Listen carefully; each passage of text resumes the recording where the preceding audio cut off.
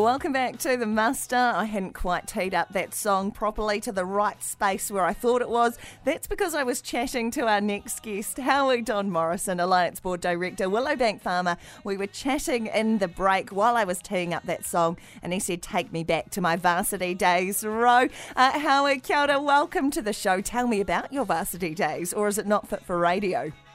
Oh, kia ora, Ro. No, definitely fit for radio. It was a different era, but it doesn't seem that long ago. 3 or 4 years at Lincoln University. You look back and, gee, the friends you made and the lifelong contacts, that was probably the special thing about that time at Lincoln. Some of my mates might be listening now, so kia ora to them. Oh, see, I was living 45 minutes away from Massey University in Palmerston North, and so that's obviously where I went to university. I didn't realise what a cult-like, amazing time Lincoln University was. Honestly, they're a different breed. Yeah, look, it was a small university, Rose, so you virtually knew everyone, pretty centred on the agriculture and the emerging stages of the horticulture. But look, it was a great era. I think the Canterbury team held the Ranfurly Shield for 4 years. We were listening to Dragon and DD Smash and Hello Sailor. It was just, it was a good time. What a time to be alive. I honestly feel like I missed out for not being at Lincoln University in those days. Hey, you're heading through to Queenstown at the moment. You assure me it's not for a holiday. You're not going to be playing any golf at Millbrook or Calvin Heights or anything. What are you doing there? No, we've just got some farmer consult meetings up here just with a little business we're looking at. And so it was an early start this morning, just got into Queenstown now. And, a day's meetings and then home again tonight, Ro. Oh, fantastic. What can you see? Is there snow around on them there hills?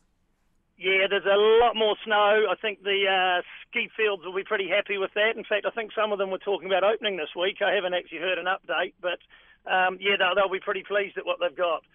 Yeah, they will indeed. The golf courses possibly not so much, but it's really beautiful, at least, playing golf in the snow. Hey, what's happening on farm at the moment? How's Willowbank going?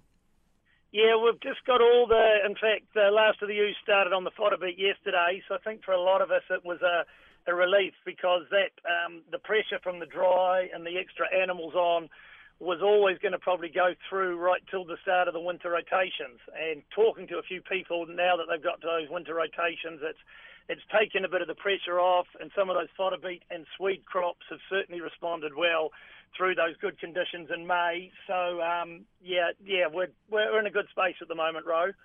Yeah, it's an interesting time at the moment, transitioning onto winter platforms. What's the feed situation like? Yeah, look, we just got some fodder beets crop measured last week, and they're up to 28 tonnes, sort of between 23 to 28 tonnes. Nice. So what it does is gives you that really good, it's the insurance come the winter that you've actually got the feed.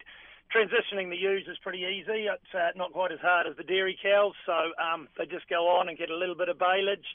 And the other thing about the winter is you get into that routine, you get up and you feed your sheep every day, and then you've got time to tick off a few of those projects that have been waiting all summer. So, we got a few jobs we want to get done for the winter, and we've started on those. How's the cattle situation at the works looking? I know there have been really long wait times that have been publicised recently, but how are things going now?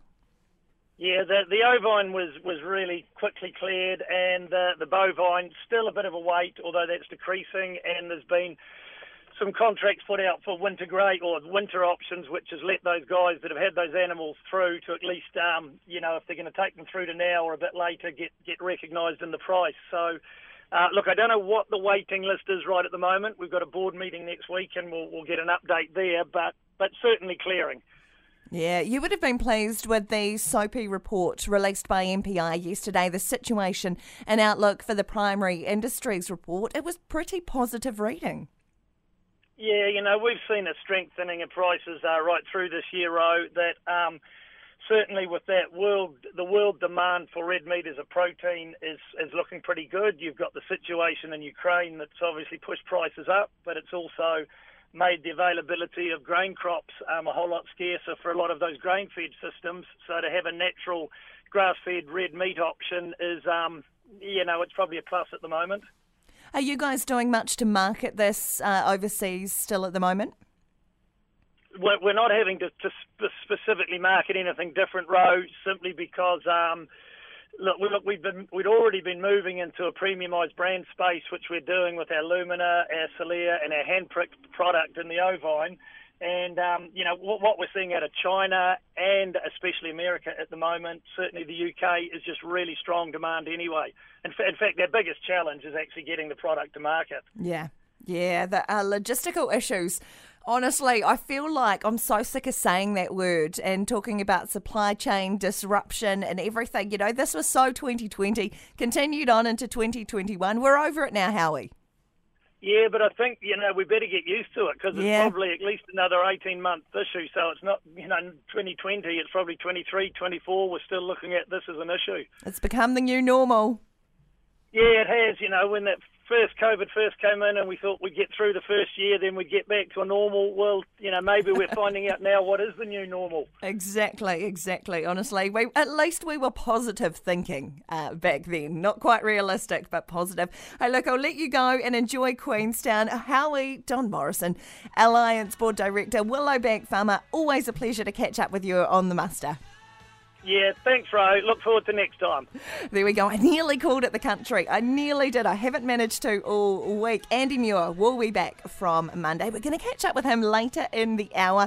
But up next, we are going to talk to Morgan Green from Northern Southern Vets. Look at talking nitrate poisoning through crop transitioning. We were talking just then with Howie about how moving on to those winter platforms. We'll find out how you can do it safely next here on The Muster.